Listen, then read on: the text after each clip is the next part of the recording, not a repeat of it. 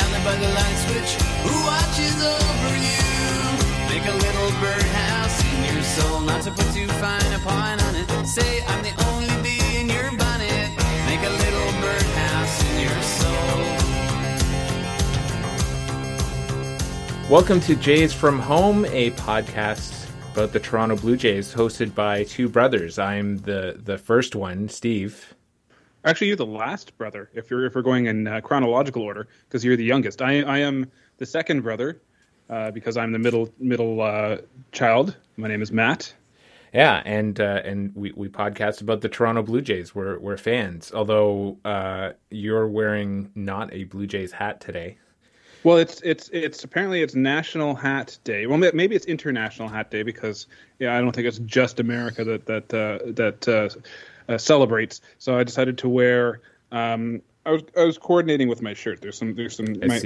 My plaid shirt has some black in it, so I'm wearing my White Sox hat today. Well, my hat is invisible today, so that's why it appears that I'm not wearing one.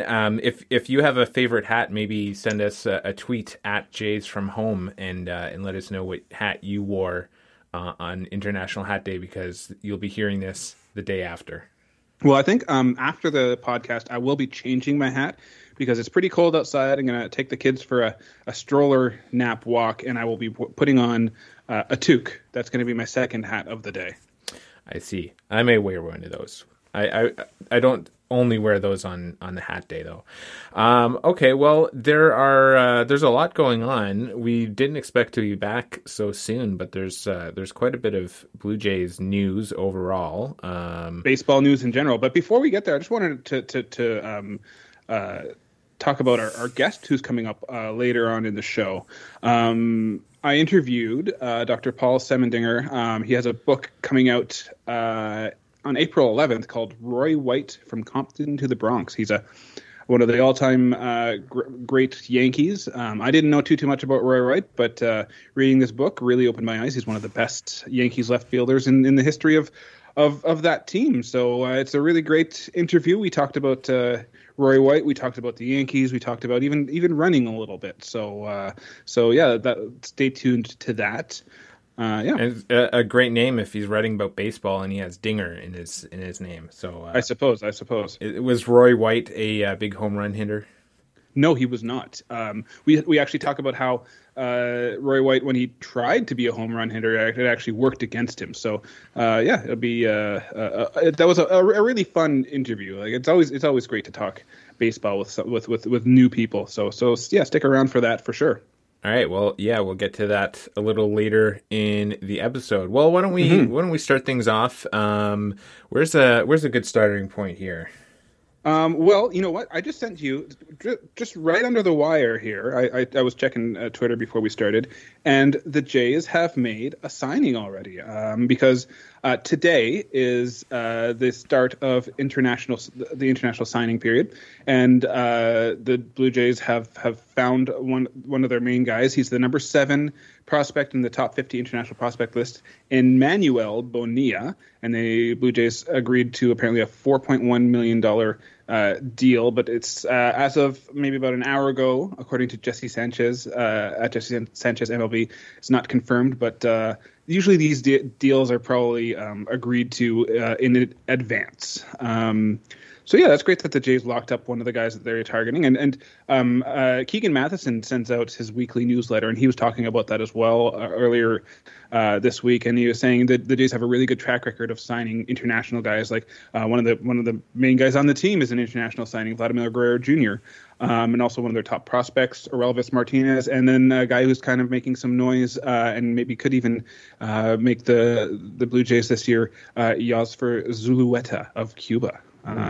That's something that I recall hearing in other interviews. Is just that the Blue Jays are really good on the international signing front, and I think the Dodgers were another team cited as a good example. Although the Dodgers do everything else pretty well. I think they kind of invented, or not invented, but they were one of the first teams to kind of get into that international market. But why don't we start with our home run, no decision, strikeout? If anybody is I imagine we might get some Yankees listeners tuning into this podcast. Maybe we haven't done this in a while. We explain what these are. Like a strikeout is a negative, a no decision is a neutral, or a positive and a minus could be whatever, or just something weird. And a home run is pretty self-explanatory. Home run is a positive. So do you have anything to talk about for the week? No decision. I tend to treat that sort of as a positive that may be outweighed or balanced out by a negative, or vice versa. So I guess I actually have one of the three this week. I went with a no decision. It sounds like a negative when I write it out like that. Needs some moves to bolster the pitching staff.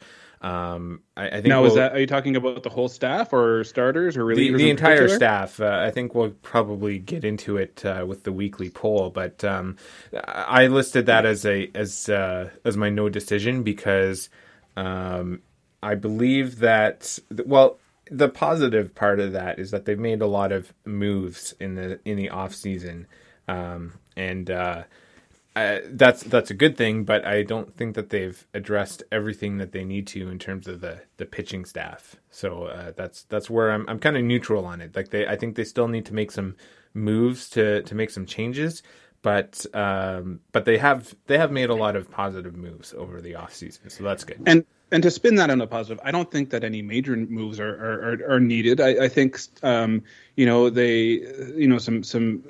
starting pitching depth, and you can always have extra some relievers on hand. I think that kind of ties into my no decision, because my no decision is so close yet so far. Like, I think this team is just one or two moves away from being, for lack of a better term, a complete team. But it's just even no matter how close they get. It's always a work in progress. There's injuries, random things happen, and also the season is just so far away. So even if they make all the signings they're going to make, we still have to wait until the season starts or even preseason starts. So that's why I'm saying it's so close yet so far. I see. Okay, well, what else do you have? Because I don't have the other two. Okay, well, I'm going to go with my strikeout then. All of the a bunch of arbitration cases were settled by the Jays, and one of the key guys who didn't settle was Bo Bichette. I guess yesterday that it was announced? I guess 11 out of the 12 Blue Jays, I guess, came to terms in their arbitration cases, including I was going to say Teoscar Hernandez, including Vladdy. Vladdy signed a $14.5 million deal and basically almost like doubled his salary. But a bunch of guys came to agreement. Let me just go down the list here. Let's see here. Oh, we're dealing with Google Pages now for our show notes and opening links differently than I'm used to. Okay, here we go. So 11 of 12 Blue Jays agreed to arbitration settlements, I guess you could say. So we had Vladdy, Jordan Romano, Danny Jansen, Adam Simber, Dalton Varsho, Kevin Biggio, Santiago Espinal, Tim Meza, Trevor Richards, Eric Swanson, and Trent Thornton. They all agreed to deals. I guess it was Friday, by the Friday deadline. So that's good that they all came to agreement. But one of the kind of glaring absences on that list is Bo Bichette, and just Twitter fans are kind of jumping on him for not settling or coming to an agreement with the Jays, and it's his decision. He can go to the arbitration trial and plead his case for more money, and that's his right to do. And people are might be worried that the Jays are going to like badmouth Bo Bichette and it's going to create bad blood between the two. But I think these days teams are smarter than that. They know not to kind of alienate the player for like over like sometimes it's as close as this isn't a player lockout we're talking about here. No. They're but like the Bo Bichette will plead his case, or his agent will plead his case as to why he deserves I think he's asking for. I think it's either $6.5 or $7.5 million, and the Blue Jays will plead their case, and they're going to say, oh, he doesn't deserve this money, but they have to do it I think in a tactful way, so they don't like I said, alienate their player. And I think teams are smart enough to realize that they don't want to hurt their players' feelings because or bruise their ego. So and I think it's okay that he wants to go to arbitration. I think the other thing as well is that I saw something briefly like on a previous arbitration or something. The Blue Jays offered something higher than what Bo Bichette ended up actually getting. I can't remember when that was or what the number was. Yeah, I saw something about it. It was the point is that the teams. The team in the past has offered, reasonable deal, and Bichette just ended up taking something lower. And I think it's just, it sort of reminds me of the Tkachuk situation in the NHL, where both Matthew and Brady, they hold out for what they think that they're worth, and not that they hold out, but like they don't just sign whatever deal that comes across. It's not just about negotiation that most players go through. It takes a little longer with them. So I think maybe Bichette is that type of player where he doesn't, and I don't think he's the only player like this. Like they just want they want to see what they can get out of arbitration to see if they can get more, and or maybe they just disagree. Or they believe they're worth more. The valuation that they get from the team. So I don't think that's really out of the ordinary. And I think some fans and Twitter people are just they want to jump on Bo Bichette. Bo Bichette is kind of like the scapegoat for the now that Teoscar Hernandez and Lourdes Gurriel Jr. are gone. Bo Bichette's going to be the scapegoat for Twitter fans. I worry, but he undeservedly so. Yeah. Well, we were seeing that last year too. I think most fans will be pretty happy to see him traded. I don't know if that's going to happen, but that's not going to happen. I think he's the most of the group that's on the team. I think he's the most likely to be traded first, but I don't think that that's going to happen anytime soon. No way he's the most likely to be traded first. They're going to hold on to him as long as they can. That's what I mean. Like, adamantly disagree with you. He's probably going to consider trading him. He's probably the only player that they might not be able to hold on to if there's deal issues coming down to money or whatever. But Vladdy's gonna command a lot of dollars in the open market if he gets that far. Yeah. So anyway, yeah. So that's where I'm going with that. I don't know.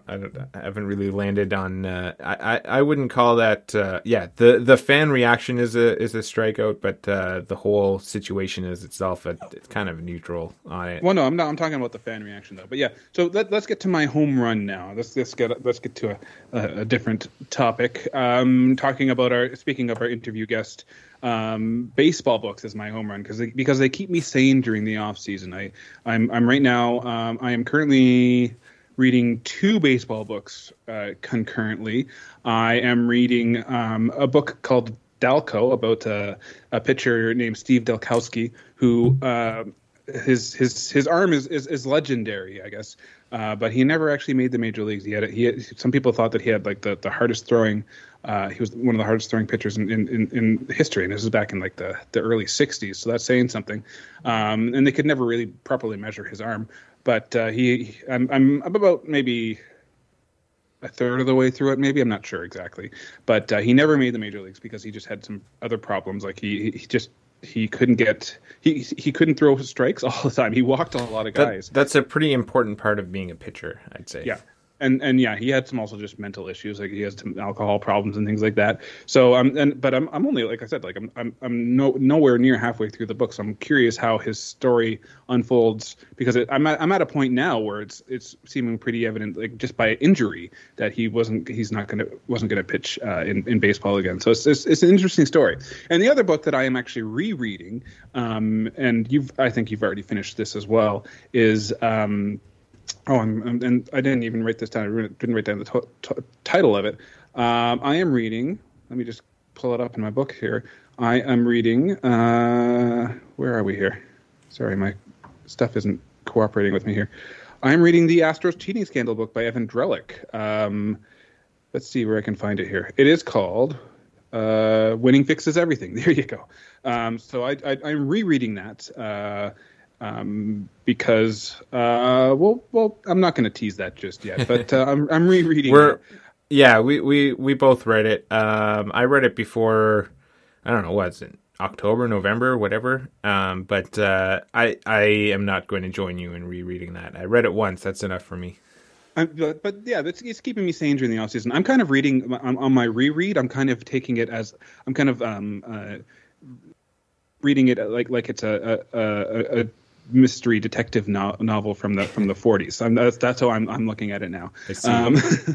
So, but yeah, it's just interesting to kind of it's a really great story and a really great read. It's coming out on Valentine's Day, February 14th. So I recommend people go check it out because it is a really fascinating look into this scandal and other aspects of that. It's not just the cheating scandal that factored into it. So it's a really great book, and it is keeping me sane. We have the next book on my list. I think I'm gonna read the new Gibby book, which is not out yet, but we managed to get our hands on a copy of it. So I think that's my next baseball read is Gibby's new book. Yeah, I started reading that one, but I'm reading other stuff. There's only so much baseball that I can read about. So there's not enough baseball that I can read about. Okay, so what else we got? We have some Blue Jays news. Well, I think that's mainly the reason why we came back. Yeah, well, let's go to the weekly poll. Speaking of Blue Jays news. So what do the Blue Jays need to add to their roster before the start of spring training? And you were getting to this. You said just some pitching help. I think they need to add another starting pitcher. They need some starting pitching depth for me to feel more comfortable that they can be a contender, a World Series contender, because, we saw last year how the wheels kind of fell off early on, even with Jose Barrios not meeting expectations and Kikuchi just not pitching well down the stretch. So I think they just if those two guys can turn their fates around compared to last year, then the Blue Jays are in a much better position. Even Mitch White needs to kind of find his inner Ross Stripling and be that sort of guy. But I just if those three guys can live up to the expectations and the needs from this team, then I think the Blue Jays will be okay. But I would feel more comfortable with another starting pitcher. Yeah, I can see that. A lot of ifs in your statements. Well, that's not a good thing. I voted for bullpen help. I think, yes, I'm not really a fan of the starting pitching, but I think I'd be more comfortable with so starting pitching on the back end if they had some solid bullpen arms, because even the ones that had good years last year, there's, especially with the bullpen, I mean, I guess there's no guarantee that they're going to continue that. Plus, we saw there were points in the year where they weren't exactly the greatest. I mean, there was also that last game, the bullpen didn't do such a great job. That's true. And you mean the last game of this in the playoffs? The thing about bullpen, though, is no matter how well you plan out your bullpen, it can just implode on you, and there's nothing that you can do about it. A bullpen can just be bad for just luck reasons, for randomness, because an earthquake happened halfway across the world. So they should just treat it like a video game and trade for all the highest rated bullpen relievers, and there's no salary cap, so they can afford it. And they'll trade away all their prospects. Yeah. The other options on the in the poll were outfielder, and they've got all they need. So outfielder and bullpen help were tied, but most people, I think, are in the same boat as me, thinking another starter on the rotation would make this season feel a lot better to start off. And the thing is, like I said, bullpens are very volatile, and you have to be careful about relying on the bullpen early on in the season, especially because you can just wear them out. Yeah. And I guess that's why. Is it still a rule this year where they have an extra, like for the first couple of months of the season or something, they have an extra roster spot basically for pitchers? I don't think so. I think that was a last year thing because of the coming out of the pandemic a little bit, and also coming out of the having the shortened spring training because of the owners lockout. So I don't think that's going to happen this year. But so that's the weekly poll. We did have a pretty significant, although he's not going to be the star of this team, I don't think, but there was a significant signing by the Jays earlier in the week. Brandon Belt signed a 1-year deal with the Jays. Yeah, and he is what? Hang on a second. So he's going to be. So they're saying, I guess he's going to be primarily a designated hitter. Yeah, and he can play first base. So if Vladdy needs a day off or just to get off his feet in DH, he can provide that help. And he's a left-handed bat. He had a injury shortened year last year with his. I think it was his knees that were, or one of his knees that was a problem. But before that, he had some pretty monster seasons in 2020 and 2021. So. Ben Nicholson Smith says, Brandon Belt in the tweet, he says, Brandon Belt says cartilage issues with his knee caused swelling last year, impacting his game to the point that he underwent surgery in September. Now he feels amazing. And he says, I can honestly say it's the best I've felt in 2 to 3 years. I know I'm going to go out and be who I am. So, yeah, he had some pretty monster years. That 2021 season for San Francisco, he was a big part of that. Their 107-win division-winning team there. I see. Well, that's good. Although I also wouldn't expect a player to undersell himself signing with a new team and trying to get more money. But speaking of medical reports and all that stuff, that seems to be the buzzword this year is medicals and before signings. so I think that the Jays are as comfortable with Brandon Belt's health as he is enthusiastic about his own health. Well, as long as they don't tighten the belt too much and keep him loose. I guess basically it sounds like it's a low risk, high reward. Like he's not going to be an everyday player, so it's not like they're counting on him. He's going to be the best. Here's the thing: you're going to see a lot of him. Maybe not against left-handed pitching so much, but he's going to be there to support Vladdy. He's also going to be there to take some. He's going to support Kirk as well, because Kirk did a lot of DHing last year when he wasn't catching, and that really hurt him in the second half of last year as far as his batting average and thing. He became just a regular player at best.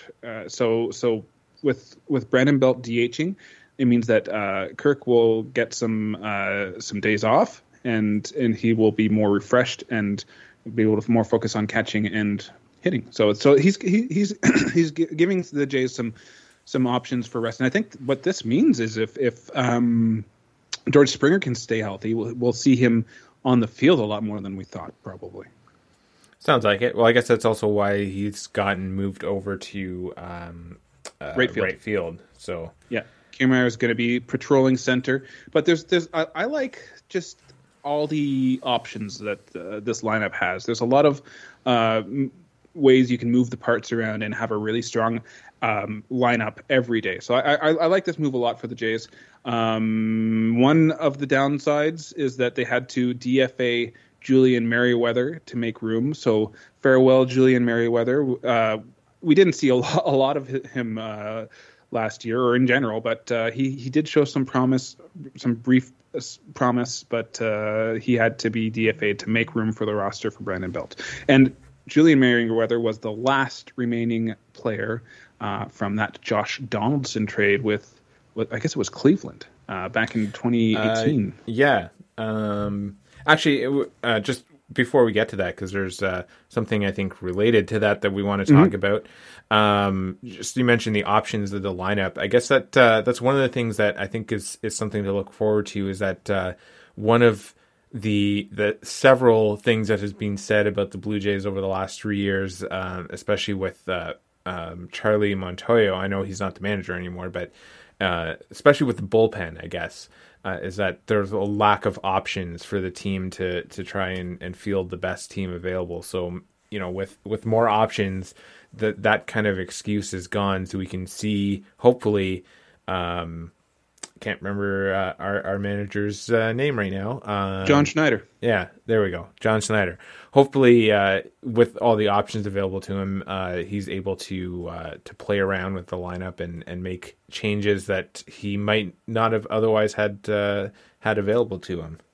Yeah, so more versatility is going to make this a stronger team for sure. So like I said, Julian Merriweather was the last remaining player in the Josh Donaldson trade. We said last week that Drew Hutchison signed with the Jays, and you sent me an interesting article because Drew Hutchison has a pretty interesting and important trade tree for the Jays. Why don't you talk about that a little bit? Well, the article was, where did it come from? Let me just click through on the link here. BlueJaysNation.com. Okay. I wouldn't say, so it's called the best trade tree in Blue Jays history, so maybe that's... I don't know. Well, if that's the best, then I guess that could mean that it's there's not much to choose from, but maybe it's the best in that it's probably the most deep-rooted tree. Kind of reminds me of there's some hockey trade trees that are long reaching, but they're more related to draft picks and such. But so it started with when Drew Hutchison was traded from the Blue Jays. So that got them Francisco Liriano, Reese McGuire, and Harold Ramirez. That's okay. I'm reading it in the order that you have it. No, on the no, notes, that's what he netted the Jays. Gotcha. Yeah. Well, hang on a second. Yeah. Well, I'm not going through the whole article because people can read it. But yeah, so they got Teoscar Hernandez through Francisco Liriano. And Nori Aoki, remember him? Not really. I'm just going through the highlights. So, okay. I mean, I guess in a way, it's not really a highlight, but Zach Collins for Reese McGuire. Teoscar Hernandez, in turn, turned into Eric Swanson and Adam Mako.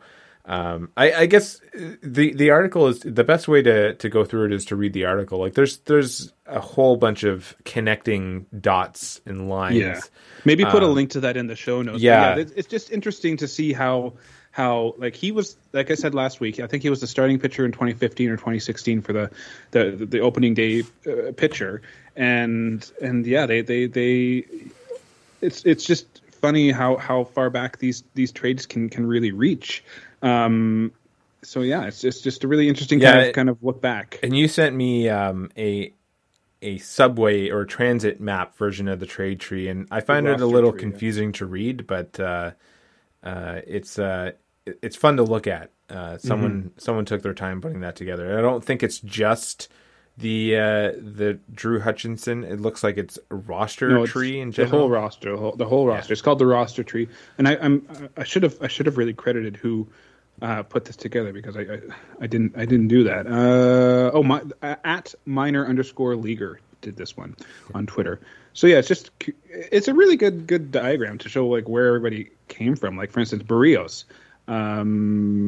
He was traded for Simeon Woods Richardson and what's his name, Martin, and so Austin. Austin Martin. Yeah, and actually the other part of it too is that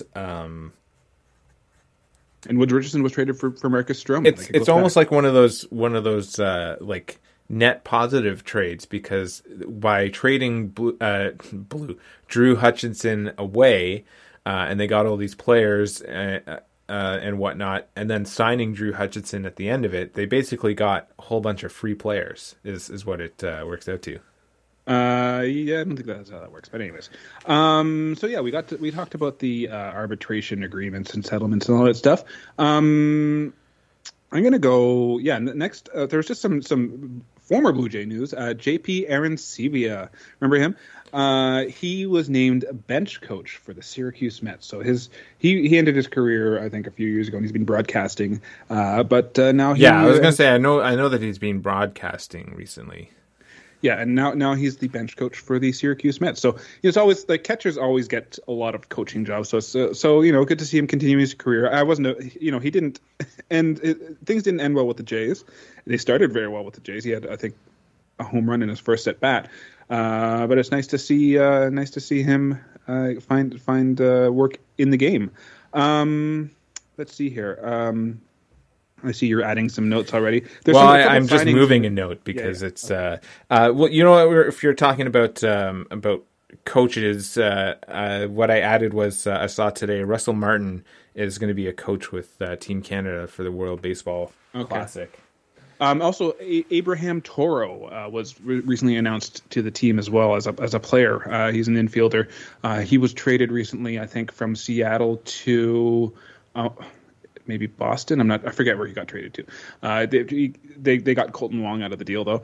Maybe it was Cincinnati. I'm not sure. Anyways, but what did they say? What Russell Martin would be like coaching? Like what his position would be? Or no, I just clicked through. It was a Twitter link. It just mentioned that he was looking forward to working with all the players in the spring, but that he would be I think a coach. So probably like maybe a bench coach or maybe hitting or defensive some kind of coach. He will coach. So there are a couple more kind of minor deals. The Jays signed Jay Jackson to a minor league deal. Don't know too much about him. They also made a trade with the Pirates. They acquired Zach Thompson for Chavez Young and Junior Fernandez, who was claimed on waivers last week. I'm glad they got Junior, not Senior. He might be a little over the hill. Yeah, I guess so. And then the last little bit of Jays related news is that, interestingly, Don Mattingly was named advisor to the Nashville Stars baseball group. So I guess that pretty much means that if they are awarded an expansion team, he will be their manager. I guess he's the manager in waiting for Nashville. Yeah, I guess so. But at the moment, that really doesn't mean anything for his job with the Blue Jays. No, it doesn't affect the job with the Blue Jays, no. That's just the Nashville Stars getting organized to try and put in a bid for expansion if that happens, I guess. Well, I hope it doesn't happen at the expense of the Montreal Expos expansion bid, but we'll have to wait and see on that. But that's just exciting. I guess we're still a few years at least away from even thinking about adding some expansion teams. But I think the owners know that if they add some new teams, they will get some billion-dollar paychecks coming their way. Yep, and that's always why leagues prefer expansion versus moving a team.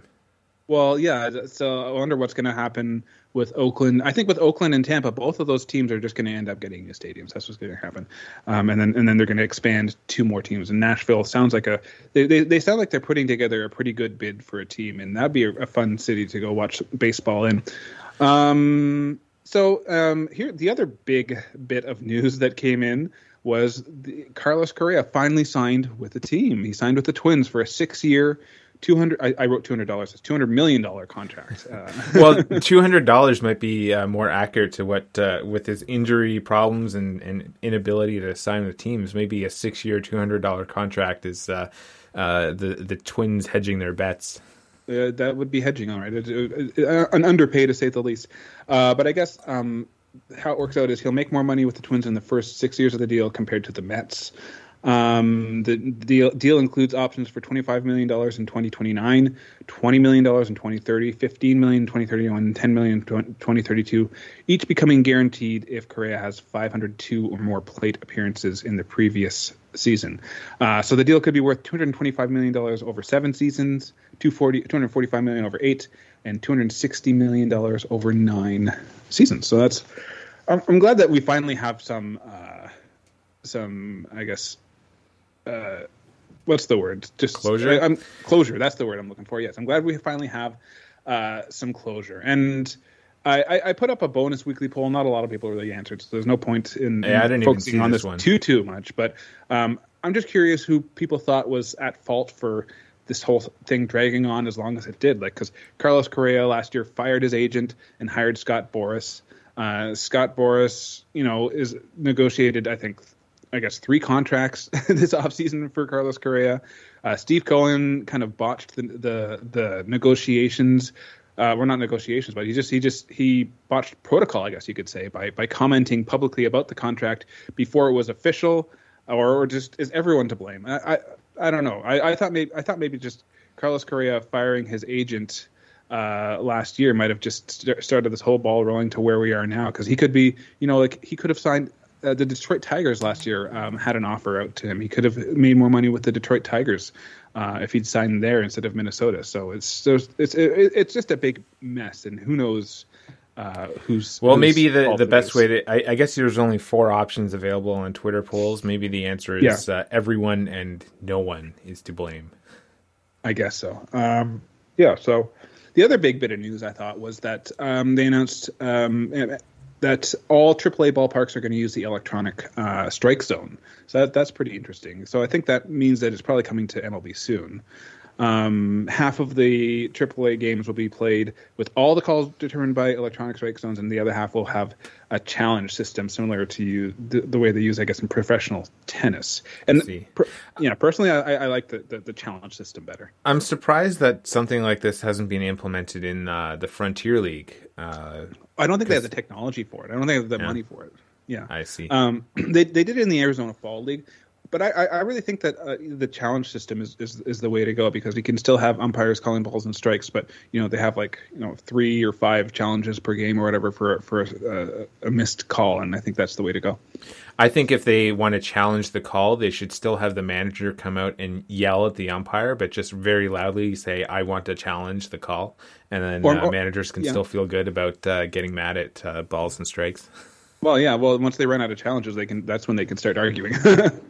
And here's some news for Jay's rivals, the Red Sox. It was announced that Trevor Story underwent right elbow surgery. He's going to miss significant time, like 4 to 6 months, kind of thing. It's a modified Tommy John surgery, so that's not good news for the Red Sox. I don't quite understand what modified means, but I guess that just means that he's not going to miss as much time as if a pitcher went under unmodified Tommy John surgery. I don't know.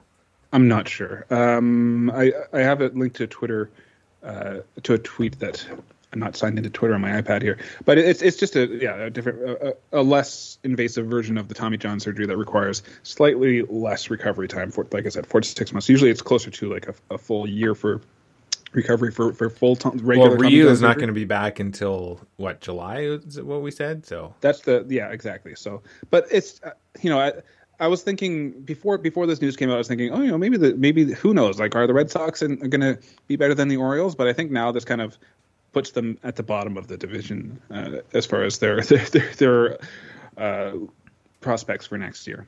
Okay. Well, this one is something I sent your way because I just happened to see it first. It's not really baseball news, but it's on the business side. The Cubs are switching their beverage provider at Wrigley Field to Coca-Cola from Pepsi. Apparently, Pepsi is a relatively short or recent deal that they had. So it's 40 years, I think they said.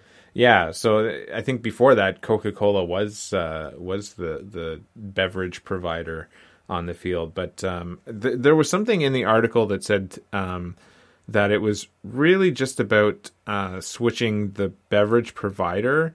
I don't think they're switching up all signage necessarily. But I have no idea. There are some details, but you can find the article on the Sports Business Journal. I'm not going to link this one because it's just business news. It's not all that interesting, but it's just something that came across my feed, so to speak. You know what? If they're not going to change the signage, that's good, because I thought that the Pepsi logo really coordinated better with the Cubs logo, the red, white, and blue, and the circle. I thought that was a better match aesthetically for the Cubs. Well, I suppose they are going to change some branding, because according to this article, the Pepsi deal included some branding around the batter's eye at Wrigley. But it does say assets which were not included in the Coca-Cola deal. So who knows? Maybe they're just going to go with a different a different logo or something at in the batter's eye, because they're not going to keep Pepsi as the logo there, or Coca-Cola wouldn't accept that. No. Anyways, but yeah, that was interesting little tidbit. So cola will taste slightly different, unless people just fail the Pepsi challenge. I don't know. Just some minor signings here to talk about. Nelson Cruz signed a 1-year, $1 million deal with the Padres. And he'll also serve as the GM for the Dominican Republic team in the World Baseball Classic. So that's interesting. Johnny Cueto signs with the Marlins. Interesting thing about that signing is that a lot of people are saying that because they signed Johnny Cueto, a pitcher, they're going to trade away Pablo Lopez. So there's lots of rumors about Pablo Lopez going to different teams. And who's Pablo Lopez? I don't. He's a starting pitcher for the Marlins. And then finally, I think one of my kind of all-time favorite players in the past 10 or 15 years is Andrew McCutchen. He re-signed with the Pirates on a 1-year deal, so that's good. I guess the Twins and the Mets offered him a similar deal, but the Pirates guaranteed him more playing time, so that's great. And then another kind of signing that came under the wire is Trey Mancini signed, I think yesterday, a 2-year deal with the Cubs. I see. Former Oriole. I don't remember where he went. He traded to Houston. He got traded to Houston. Yeah. Hey, I remembered something. Yeah, there you go. And then finally, as far as the news goes, it was announced earlier in the week that Liam Hendriks was diagnosed with non-Hodgkin's lymphoma. So that's some bad news. I guess maybe that's subconsciously why I'm wearing my White Sox hat. So I'll say that my White Sox hat is to support Liam Hendriks, former Blue Jay as well. So there is some optimism that he could be back pitching before the year is over. So let's just hope that he recovers fully and wish him well and hope to see him back soon. All right.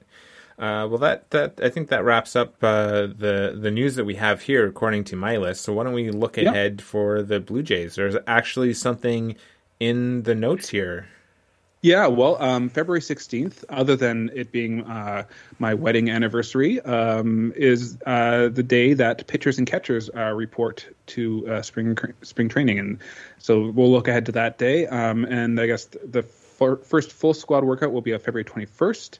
And going back a little bit, all players participating in the WBC will report a few days early, beginning with pitchers and catchers on February 13th.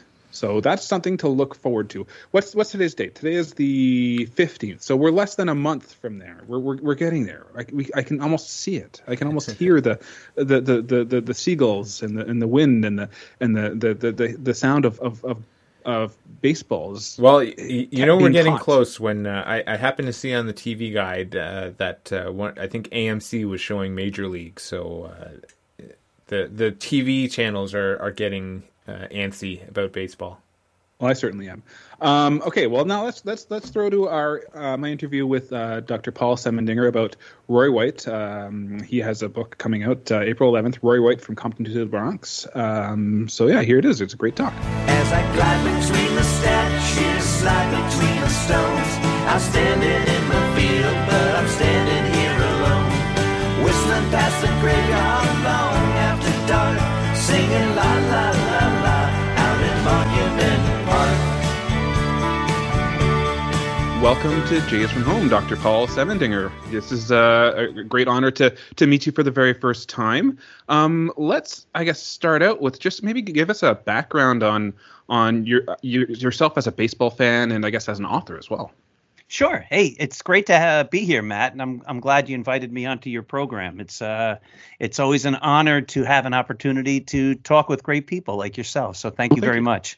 Thank you. So, I became a baseball fan in 1977. I became a Yankees fan, and my favorite story about that was the World Series in 1977. The Yankees, of course, were playing the Dodgers. I was 9 years old. Mm-hmm. And my mom and dad were both teachers. My dad had back to school night.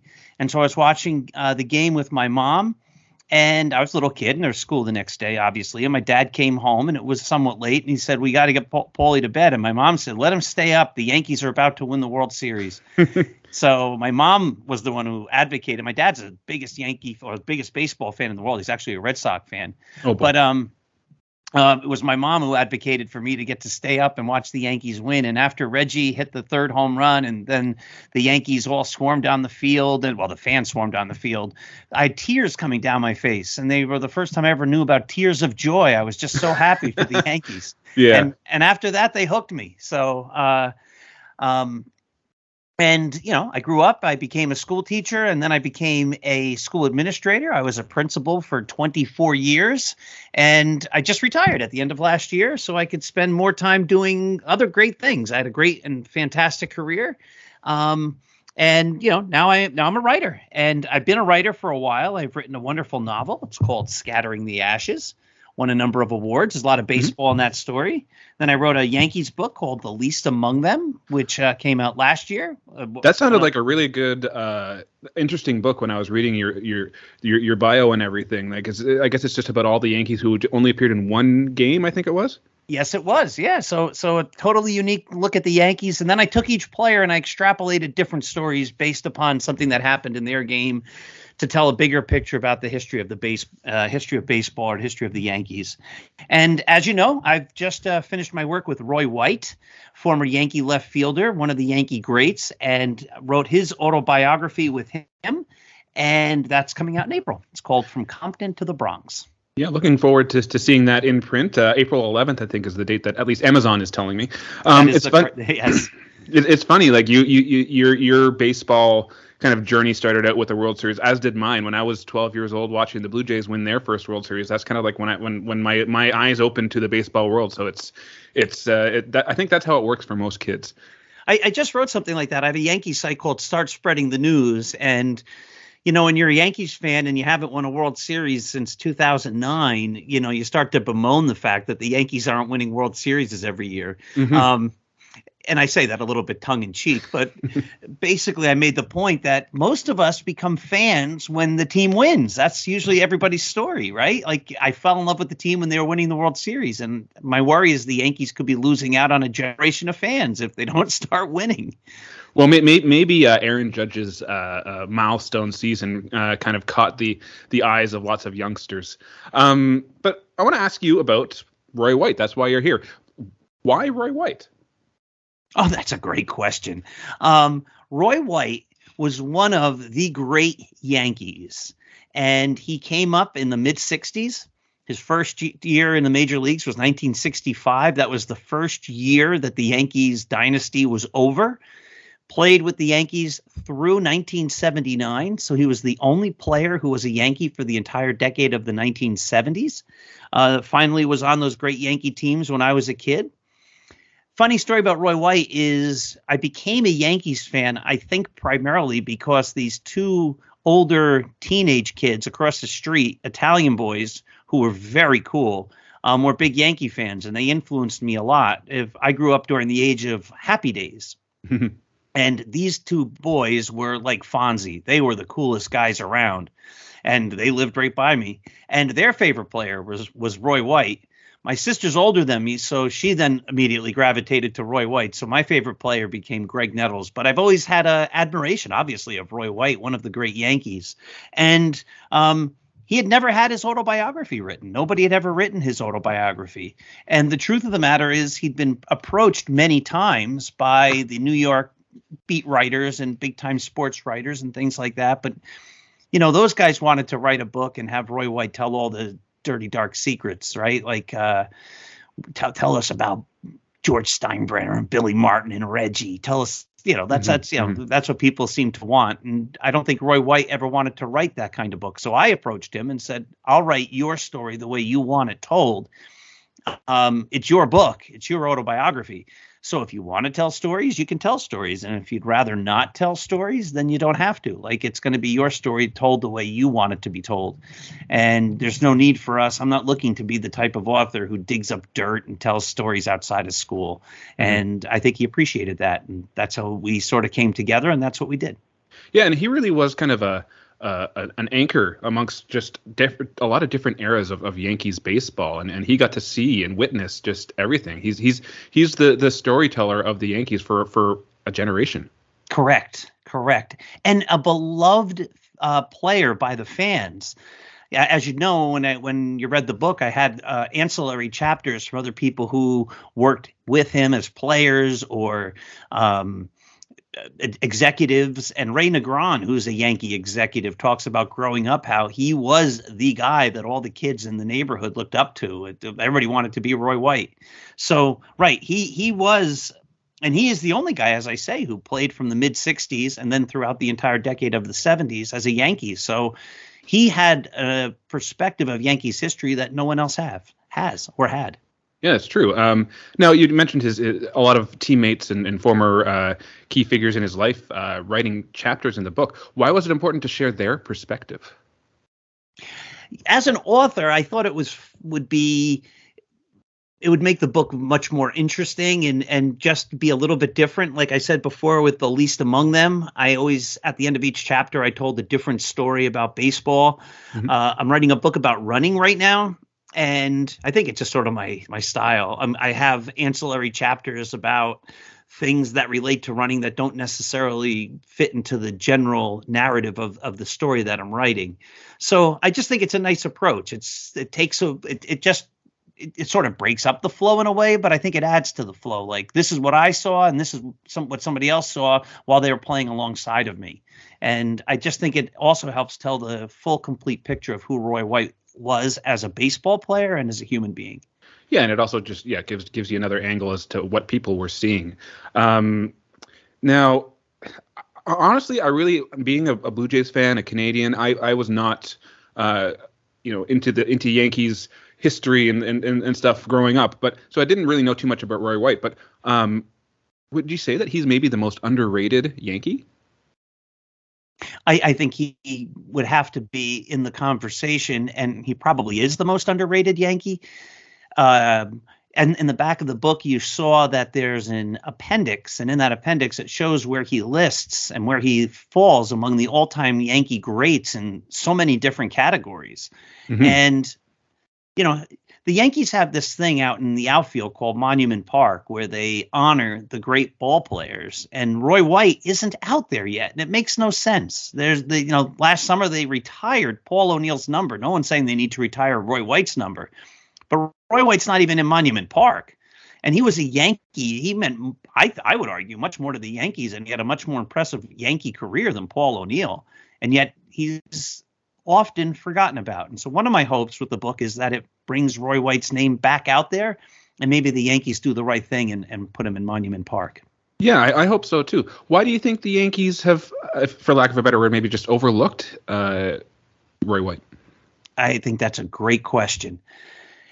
When Roy White came up, the great Yankees of the 60s were still there. So Mickey Mantle was there, Roger Maris was there, Whitey Ford was there, Elston Howard was there. I mean, so when he first came up, he was overshadowed by giants of Yankees history. And then once he really started coming into his own, the great Yankee became Thurman Munson. And then the Yankees went out and they got big time guys who were very, there's a lot of personality, shall we say, like Catfish Hunter and Reggie Jackson and Goose Gossage. And, Billy Martin was a larger than life figure. And those guys got all the attention.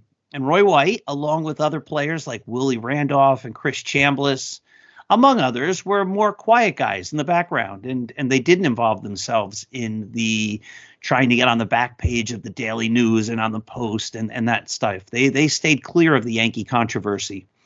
And so because of that, I think, obviously, people didn't read about him in the papers as much as they did guys like Reggie.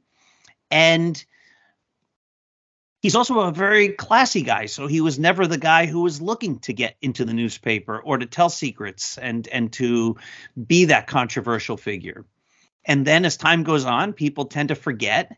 And bluntly, I think the reason the Yankees do these various things all the time, like retire players' numbers and such, is because it's a marketing thing. Like, hey, everybody loves Paul O'Neill. They still remember Paul O'Neill. Let's have a Paul O'Neill day. We can get a lot of people into the stands and make some money. To be honest, I don't know how much a Roy White day would help fill Yankee Stadium. My favorite player was Greg Nettles. As I said before, he was the third baseman, and he's not in Monument Park. The Yankees don't even have a third baseman in Monument Park. It makes no sense. And Nettles was the greatest third baseman. And as great as Nettles was, and he might one day be in the Hall of Fame, I don't think Greg Nettles would fill the stadium the way a recent guy like Mariano Rivera or Paul O'Neill or Tino Martinez or Derek Jeter would, because they're just too many years removed, 40 years, and people tend to forget. So I think that's part of the reason. And I think part of the reason is probably the Yankees don't necessarily value those teams as much as they should, because you haven't seen a whole lot of events for those guys. And the shame of it is they're all getting old. They're in the mid 70s at this point. And it'd be nice for them to get recognized while they can still appreciate it. Yeah, it would be the perfect time to do it for sure, especially now that the COVID is loosening and everything, and people are getting out there more. I want to go back to the beginning of his I guess baseball career, even before it started. You mentioned in the title even from Compton to the Bronx. What made Compton such a hotbed for baseball talent? Wasn't that amazing? As you read the book, he played with so many future major leaguers, including a teammate, Reggie Smith, who he then played against in the World Series. I asked him that, and he played against a couple guys who ended up in the NFL. The one year he played football in high school. I think there's a great book called The Talent Code by Daniel Coyle. When I was a principal, I read that book, and then I bought it for my entire staff, and we spent an entire school year going through that book chapter by chapter. One of the things they talk about in that book, have you read it by any chance? No. All right. So one of the things they talk about in that book is this idea of hotbeds, where all of a sudden, for whatever reason, places become areas where people just seem to all come out of a same type of place, all doing great things and be having these same skill sets.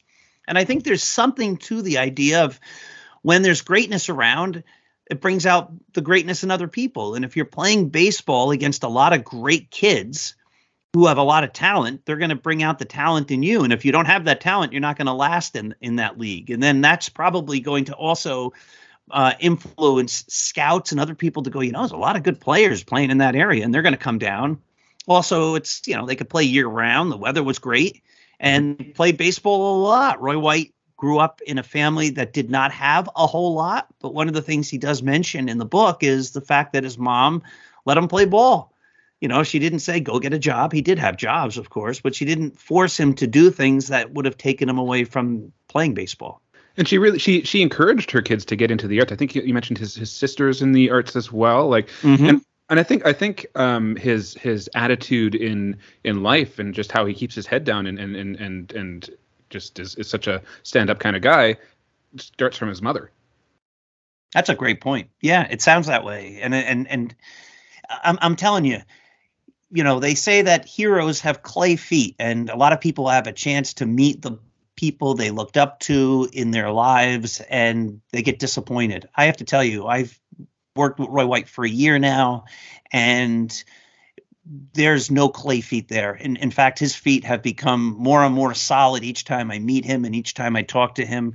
This is just a guy who was a great baseball player, but he's a better human being. Just salt of the earth, kind, generous, and he is exactly what he was portrayed with in the media as the classy Yankee, the guy who was kind and understanding and a human rather than just a baseball player. So he is that type of person. He's just a good human being. And I think also in the book, people start to compare him to Lou Gehrig, and I think that's an apt comparison as well. Like Lou Gehrig never really was known until his disease was out in the forefront, and his streak was coming out. But they carry themselves in the same stature. You say in the book, it comes up a lot. Yes. That was said by Ray Negron in the book, and right. I can't disagree with that. Lou Gehrig's whole career, he was overshadowed. He's overshadowed by Babe Ruth, and then Ruth goes away, I guess, in 34 or 33, and in 36, Joe DiMaggio arrives, and he becomes the big focus. And Lou Gehrig, sadly, becomes famous because of the fact that he obviously gets ALS and has that whole tragic situation regarding his life. Yeah. Yeah, so it's too bad he wasn't the pre-ALS wasn't highlighted more. Now we're talking early career and everything. I feel like Roy's career was kind of affected with his kind of stops and starts. Like there was the military time, and the players' strike, and even I think his shoulder injury happened early on in his career. So there was lots of He had a bumpy road to start his career. Could he have been a better player if he had more playing time early on? That's a great question. He did have a lot of bumps and starts. One of the things that I loved about talking, and I still do, about talking with Roy White is, here's a guy, and whenever we'd go out, most often somebody would recognize him and come over and be like, "Hey, Mr. White, how are you? I just want to say, all people my age or older, you were the best. Love you. Just got to shake your hand." And then they'd leave. and like, you'd think if your whole life is spent with people coming up and telling you how great you are all the time, you might get a big head, right? Yeah. Like, look at me. Instead, and I don't know if you noticed this while reading, like every time he tells something great that happens, he then basically almost in the next sentence says how, well, it wasn't that great. Or, I was leading the team in home runs and then I stopped hitting home runs and things like that. There's this modesty, this humbleness that resonates throughout. So, yeah, the Yankees moved him up and down. He would get off to a great start. And then one of the problems he had early in his career, we were just talking about this a second ago, is when he was leading the team in home runs, he then started to think, like, hey, I'm a home run hitter. Mm-hmm. And then he just started to try to jank the ball out of Yankee Stadium. And what it resulted in him is getting into bad habits. And I think he hit one home run the rest of the year. And I think that was part of the learning process. He figured out, this is the way I'm playing and this is why I'm doing poorly. So could he have been better? I think we probably all look back and say we could have been better. But I think it's the journey that makes us who we are. Yeah, and he had a pretty kind of steady career up until, I would say, he crossed paths with Billy Martin. So I wonder, why do you think Billy Martin just wouldn't start Roy more often? He never really gave him a consistent playing time. Why do you think that is?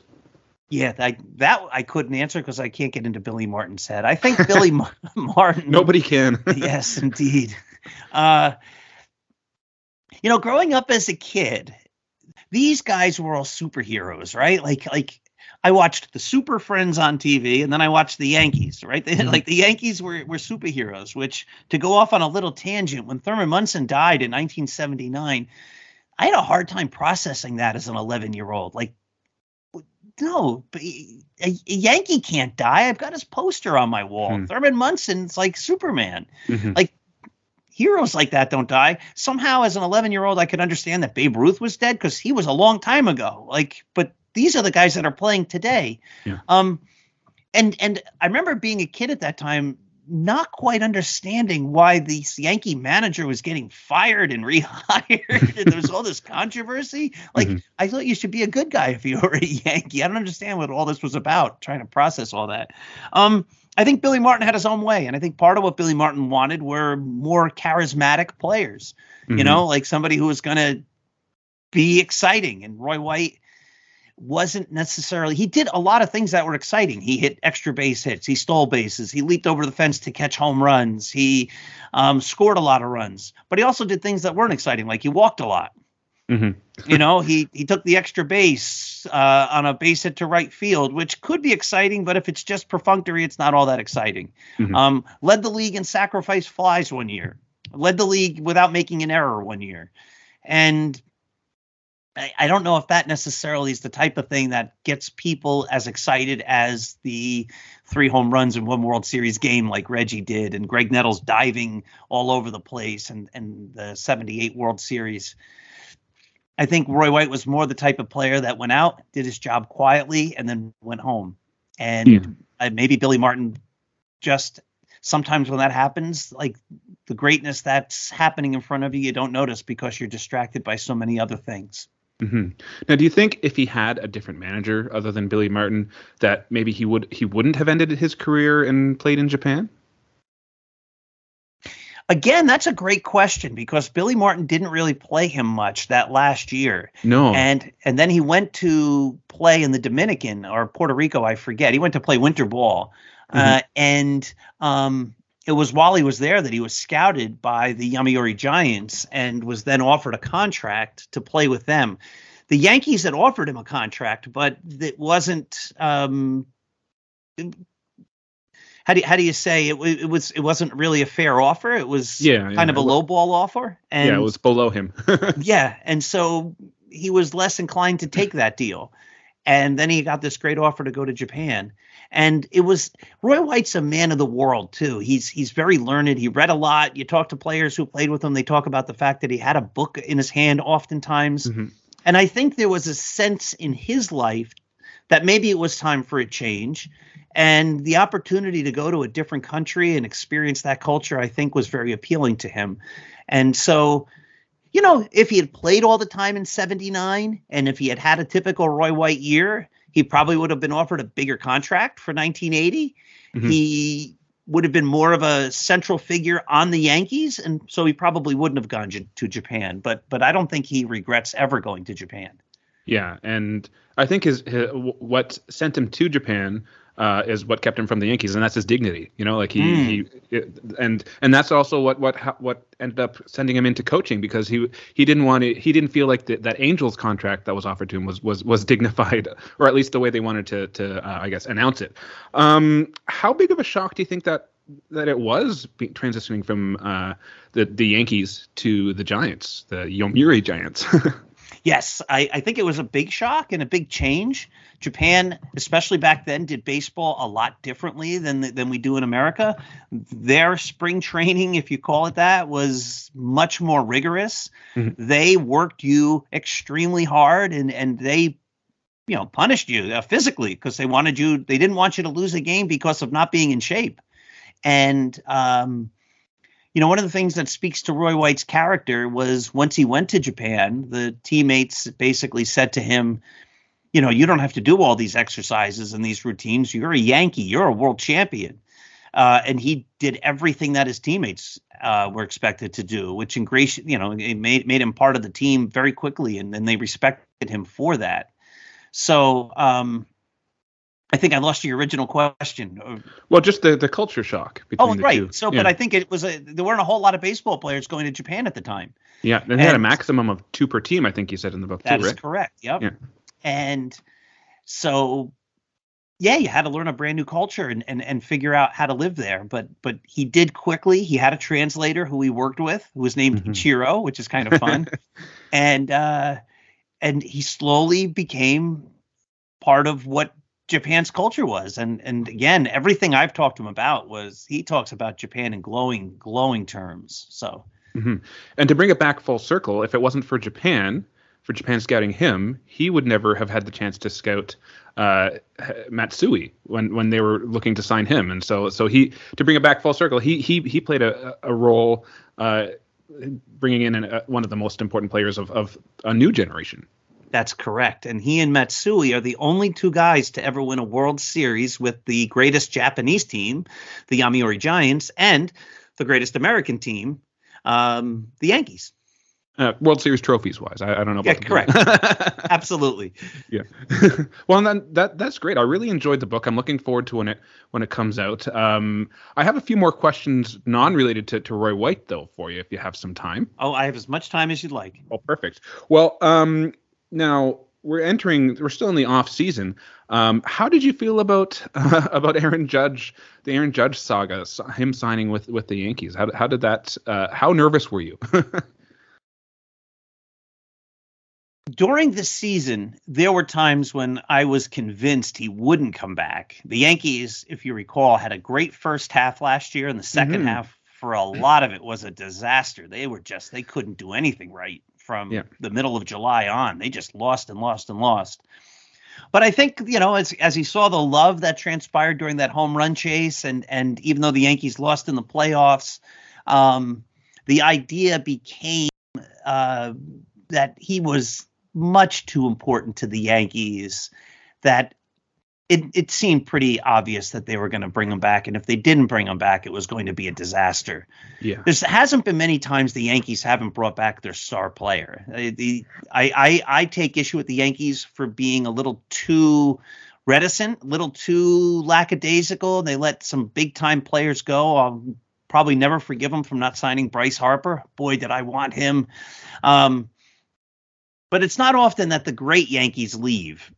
Robinson Cano left. Andy Pettitte left for a couple of years. But those are the only two I can really think about who left in their prime and homegrown guys.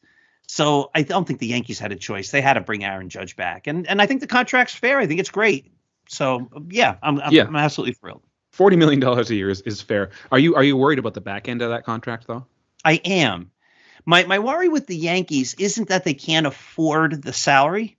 My worry with the Yankees is that they look at the luxury tax. Now, this is a spoiled Yankee fan talking, right? Like, all I want them to do is win and go 162-0 every year and win the World Series. That's a successful season for me. Like, and Yankee fans, get a bad rap because, we haven't won since 2009. And other teams we haven't won since 1986. Like, what are you talking about? Like, how spoiled are you? But that's sort of comes with the territory, I guess. And I'm reasonable enough to know that you can't win it all the time.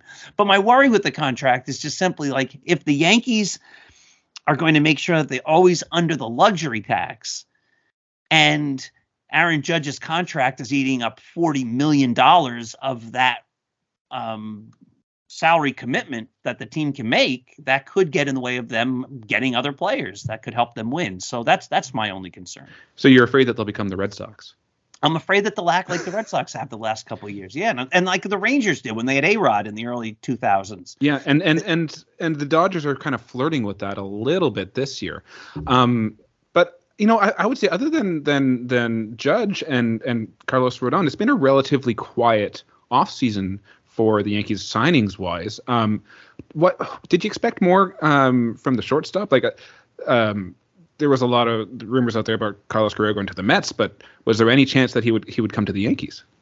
I didn't think the Yankees were going to do anything with shortstop. They haven't. They've let a lot of shortstops go by the board. A couple of years ago, I wanted them to be all in on Francisco Lindor. I thought he was the guy to get. Went to the Mets, but I didn't have any thoughts that they were going to be players last year or the year before with all those Trevor Story and Marcus Semien and Carlos Correa and Corey Seager and all those guys. I didn't think the Yankees were going to play there because they have a couple of great young prospects who are shortstops. Oswald Peraza, Anthony Volpe. These are the guys that they think are going to be the core of the next great team. And while we've all been burned waiting for the great next prospect to be great, and they don't necessarily always turn out that way. This is the way the Yankees are thinking, and I have to trust that they know what they're doing because they do. So I didn't think they were being involved in shortstop, but I'm very frustrated that they haven't addressed left field. They basically intimated that at the Judge signing, we have work to do yet. We'll get a good left fielder here. And right now they're looking at Oswald Cabrera, who's an infielder in the minor leagues and was pretty good last year, but how do you know what he's going to do? He's not really an outfielder. And Aaron Hicks, has not been very good the last few years. So I was hoping they'd go out and they'd do something to get a big time left fielder to help the team. Maybe Brian Reynolds fills that hole somehow, but he's more of a center fielder. But it's a moving pieces the outfield can be. One more Yankees question for you. Well, maybe a couple more.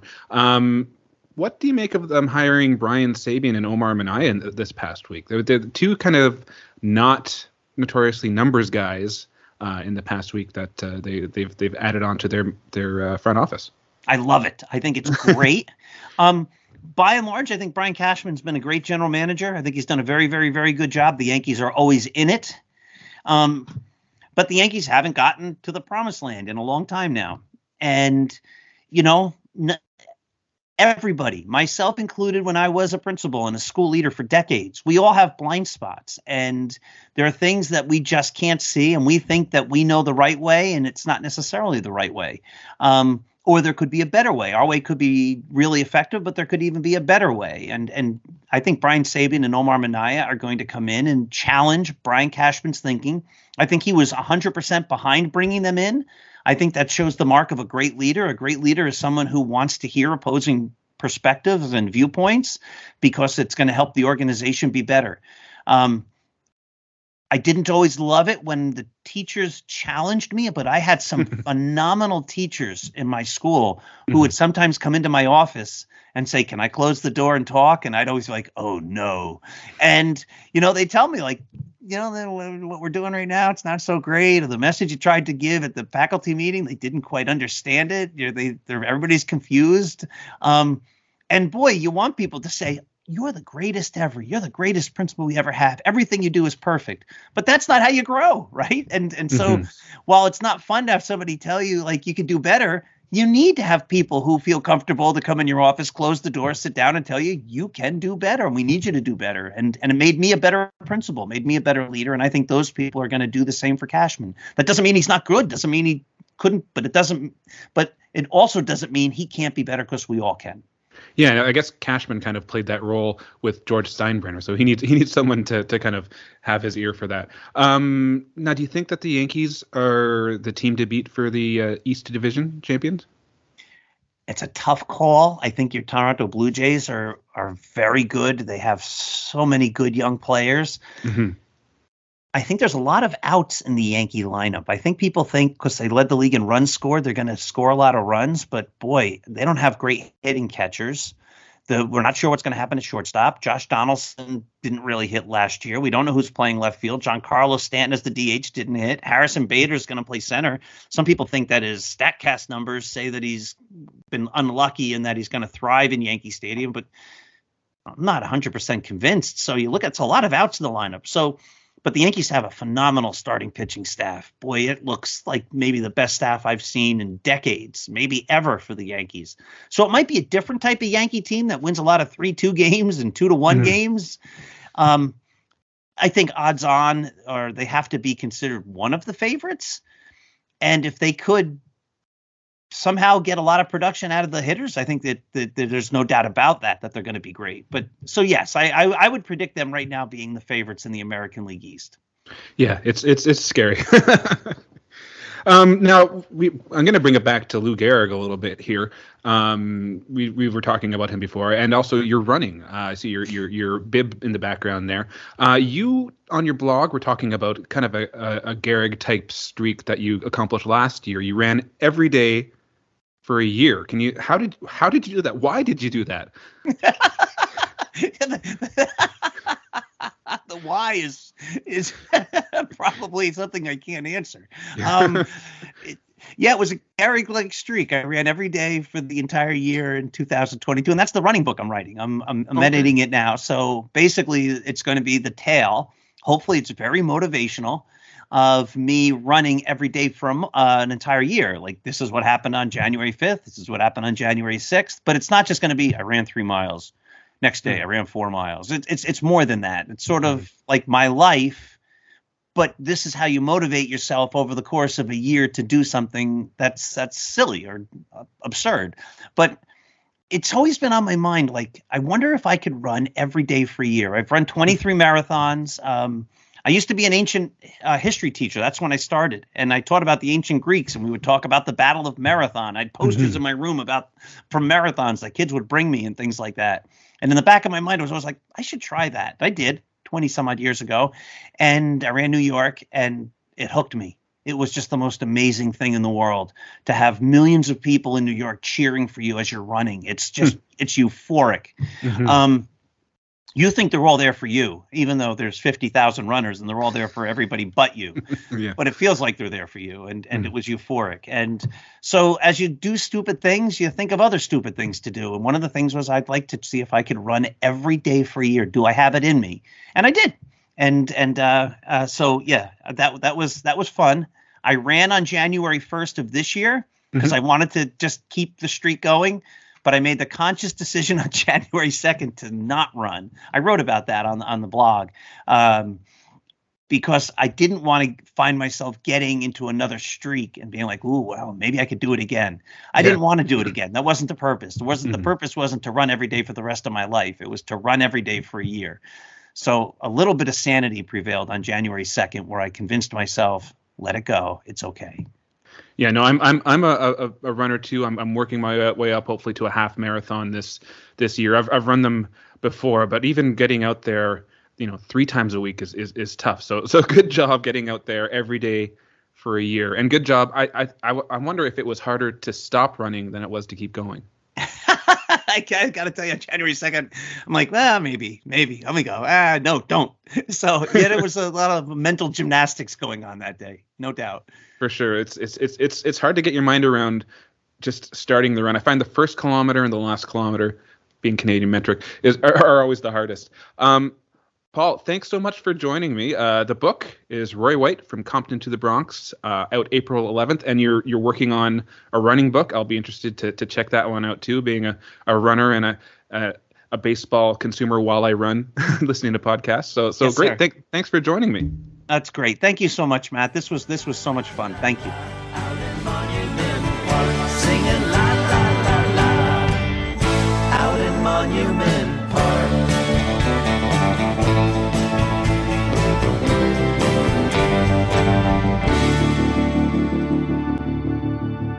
And we're back. Now it's time, I guess, to do first of all, thanks to Paul for joining me.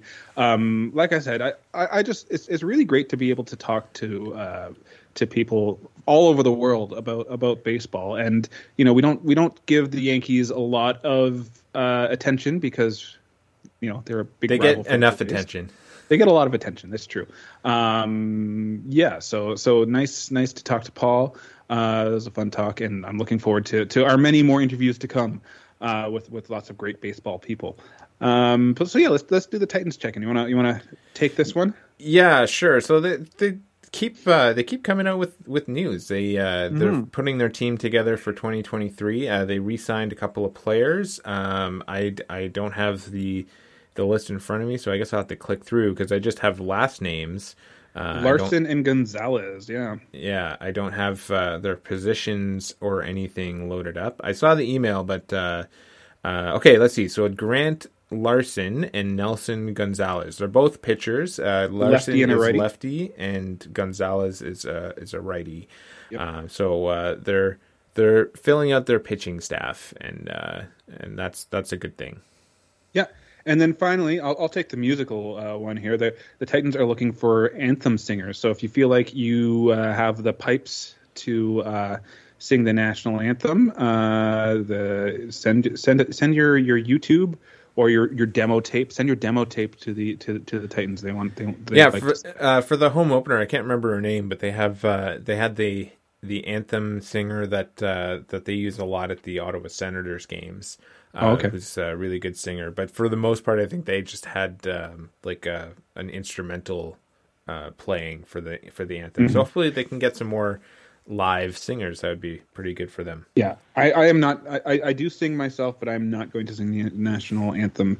That's not my forte. But if you feel like the national anthem is your forte, send an email to contact@ottawatitans.com with your. I guess you can't email a demo tape. But yeah, mail your demo tape. You could mail it in. Record it on cassette. I think that will make you stand out.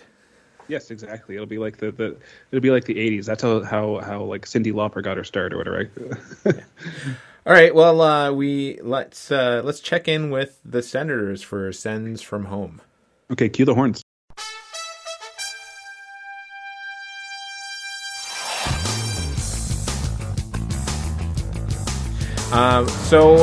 Not a great 3 games since we last talked. Like they had that really bad loss against Seattle. We mentioned that one. I almost thought we didn't, but let's not talk about that one anymore. They went on to lose 3-0 versus Nashville, as we're talking about the Nashville Stars, but they lost to the Nashville Predators. then they did break up their losing streak, though. It was just a 2-game losing streak. They won 5-3 versus Arizona, and I have some notes about that one. I watched part of the game. It on TV, it had some weird camera angles. This is at the Mullet Arena, which is because like they're not set up for yeah, it's a college or university stadium or whatever. But some people I saw online liked the camera angles. I don't know, maybe it was just different to see. I couldn't quite place my finger on why it was weird, but maybe they were just a little bit closer because it's a smaller arena. But well, this being an audio podcast is kind of hard to convey. That game was also the 100th career win for DJ Smith as a head coach. Mm-hmm. There was an incident early in the game that so Arizona's Clayton Keller cross-checked Eric Brandstrom. He got a game misconduct and a 5-minute major. He was fined $5,000 afterwards, which is apparently the max allowable fine. I don't know if it's for that offense or just in general, but it's good because it was a pretty bad cross check. He kind of like hit Brandstrom in the chin, so that was not so great. I don't think at one point in that 5-minute major, Arizona took another penalty, so it was a 5-on-3 for a little bit, but I don't think they scored. They should have, but Arizona actually had a pretty good penalty kill in that, and just the Senators couldn't get in the zone with it, and they didn't look too good. And then last night, Saturday, they lost 7-0 versus Colorado.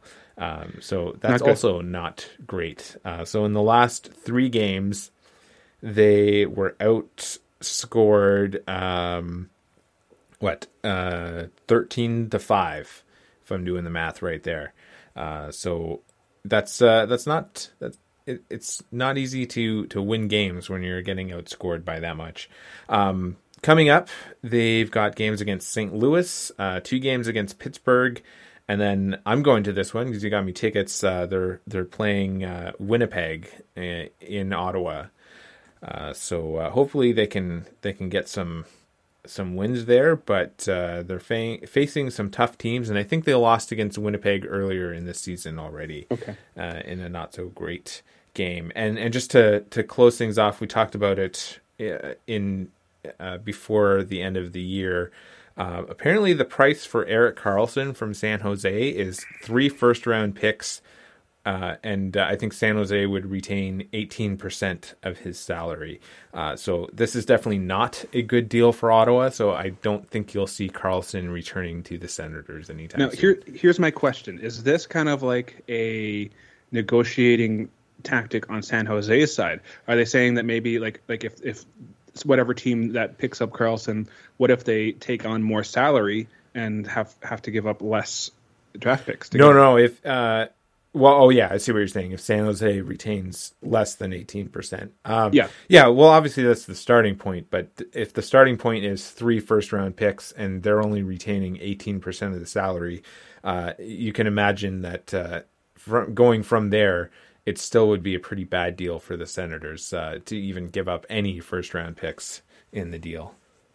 Yeah, I don't know. I think my guess is that it's they're just San Jose is trying to get whatever team trades for him to pick up the salary more. But we'll have to wait and see from that end. Hopefully, if Ottawa does get him, they don't have to give up 1,000 first-round picks. Yeah, hopefully. Yeah. All right, so let's take a quick break, and then we'll come back and talk about some non-sporting related things.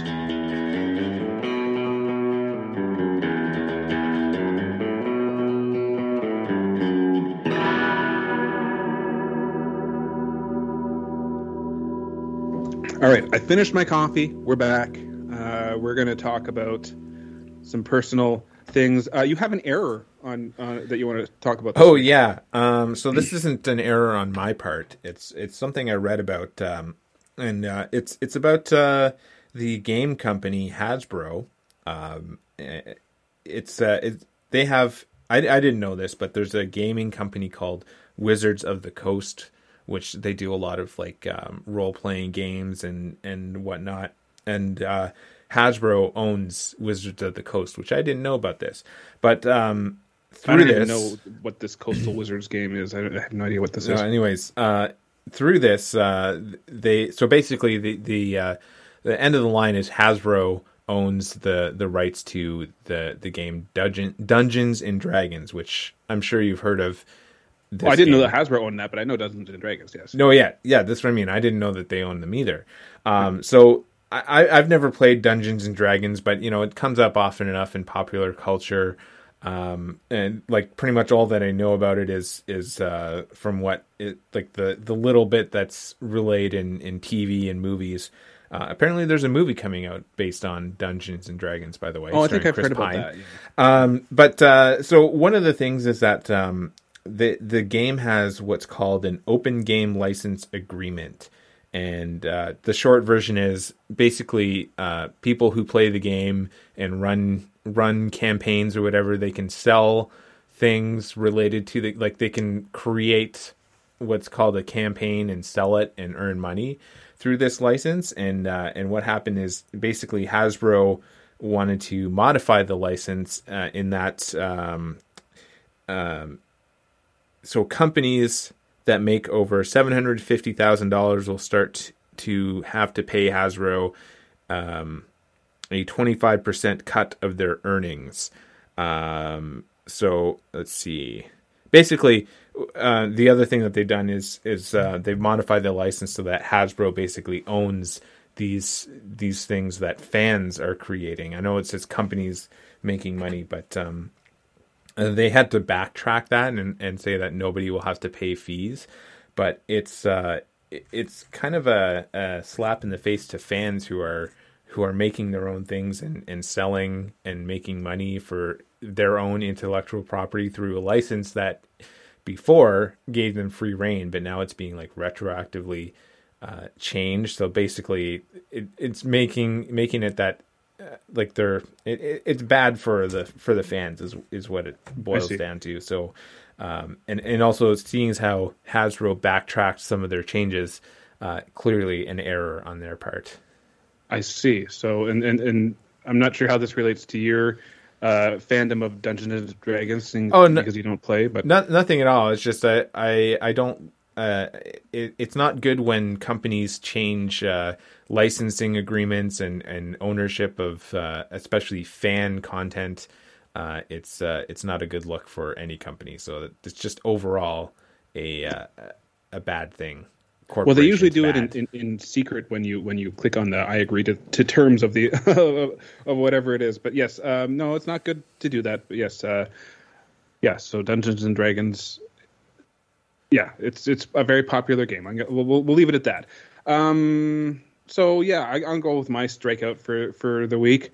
Where kids are back in school and after Christmas break, and so they lasted a full 3 days before Bo got sick again from being back at preschool. So that's my strikeout. Dealing with sick kids after a 2-week kind of hiatus where they weren't really in contact with other children. So now that they're back in contact, the sickness season has started again. So that's kind of weird though. Someone out there is the first kid. They have the first kid to get sick, but then where did their kid get sick? And what comes first, the disease or the kid? I don't know. It's this is I'm gonna chicken guess and the egg situation. I'm gonna guess they ate something off the floor. That's how it started. Well, my strikeout is I think I talked about this last week, but car batteries. Last week I mentioned that the car wouldn't start when we came back from vacation, and we got it boosted and it started all right, and all week it was running without needing a boost. But I took it in on Friday and they said that it needed a new battery, so I had to replace that. And so that's in the span of less, I would say maybe 6 months, over the last 6 months, had to replace both car batteries in our cars. So that is a strikeout for me, car batteries and having to replace them. And so many like AAAs, you got to fit them all in there. It's just difficult. No, I think ours they take the D batteries.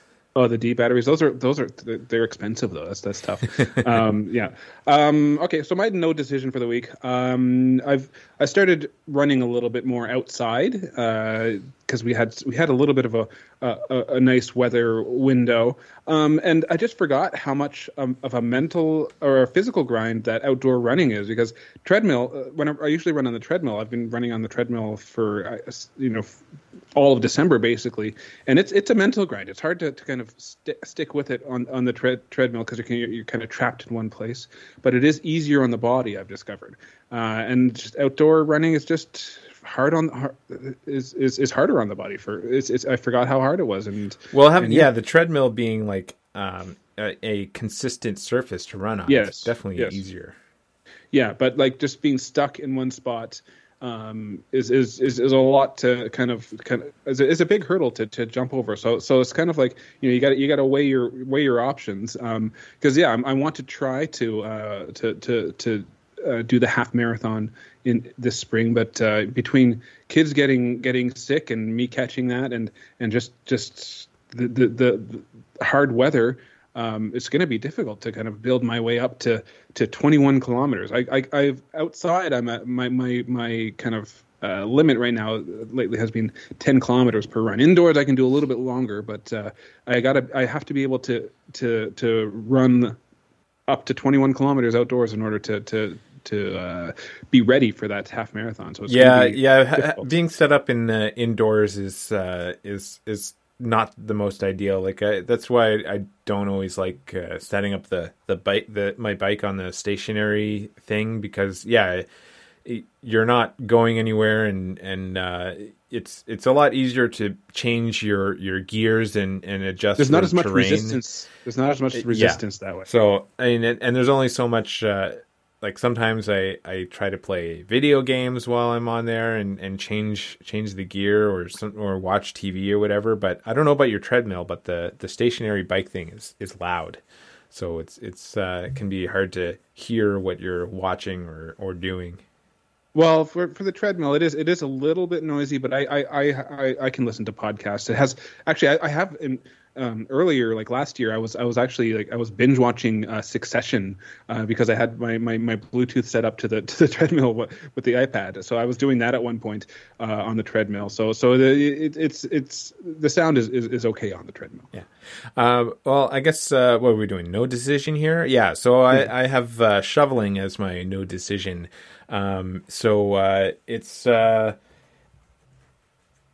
We had a fairly significant storm again, I guess, this last, what was it, Thursday night into Friday. And by the way, a side note, why do all the winter storms so far happen on Friday, so that and make schools closed on the last day of the week? This is not fair. I don't know, some sort of conspiracy, I guess.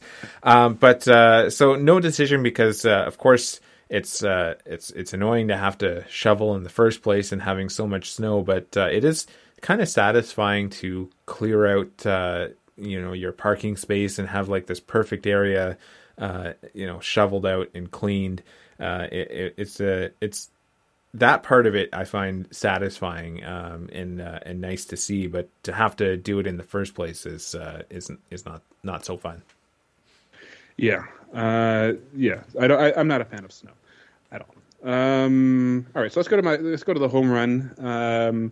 So my home run for the week is that we are entering into cozy socks season, and I'm saying this as I'm currently not wearing socks, but it's nice to at the end of the night to have some nice cozy socks, some at the end of the night and just some warm feeling on your feet on these cold winter days. I will argue that cozy sock season started before Christmas, but it is nice to have warm socks and not be hot.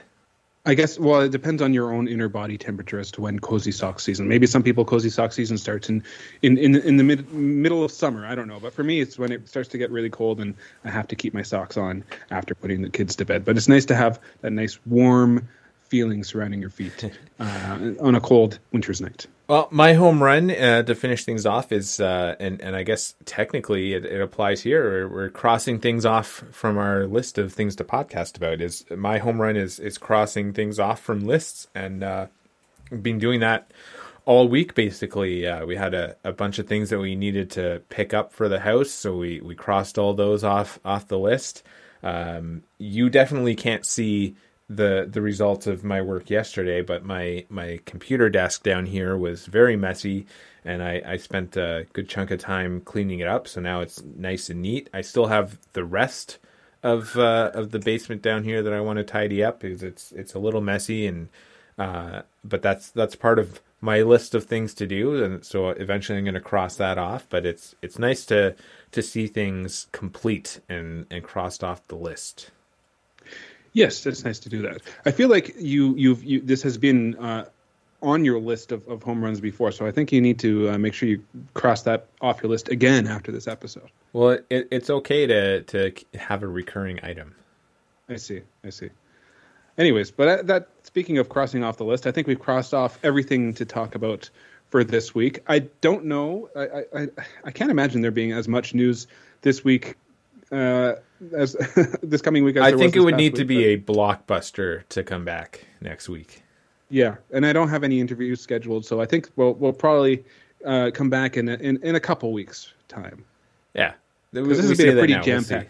Yeah, this has been a pretty another jam-packed episode. With last week we had a really great guest, comedian Tom Dreesen. This week we had a great guest, Dr. Paul Semendinger. So maybe a special guest will drop out of the blue. But in the meantime, I think we'll see everybody or talk to everybody in a couple of weeks. Okay, bye bye. Bye bye.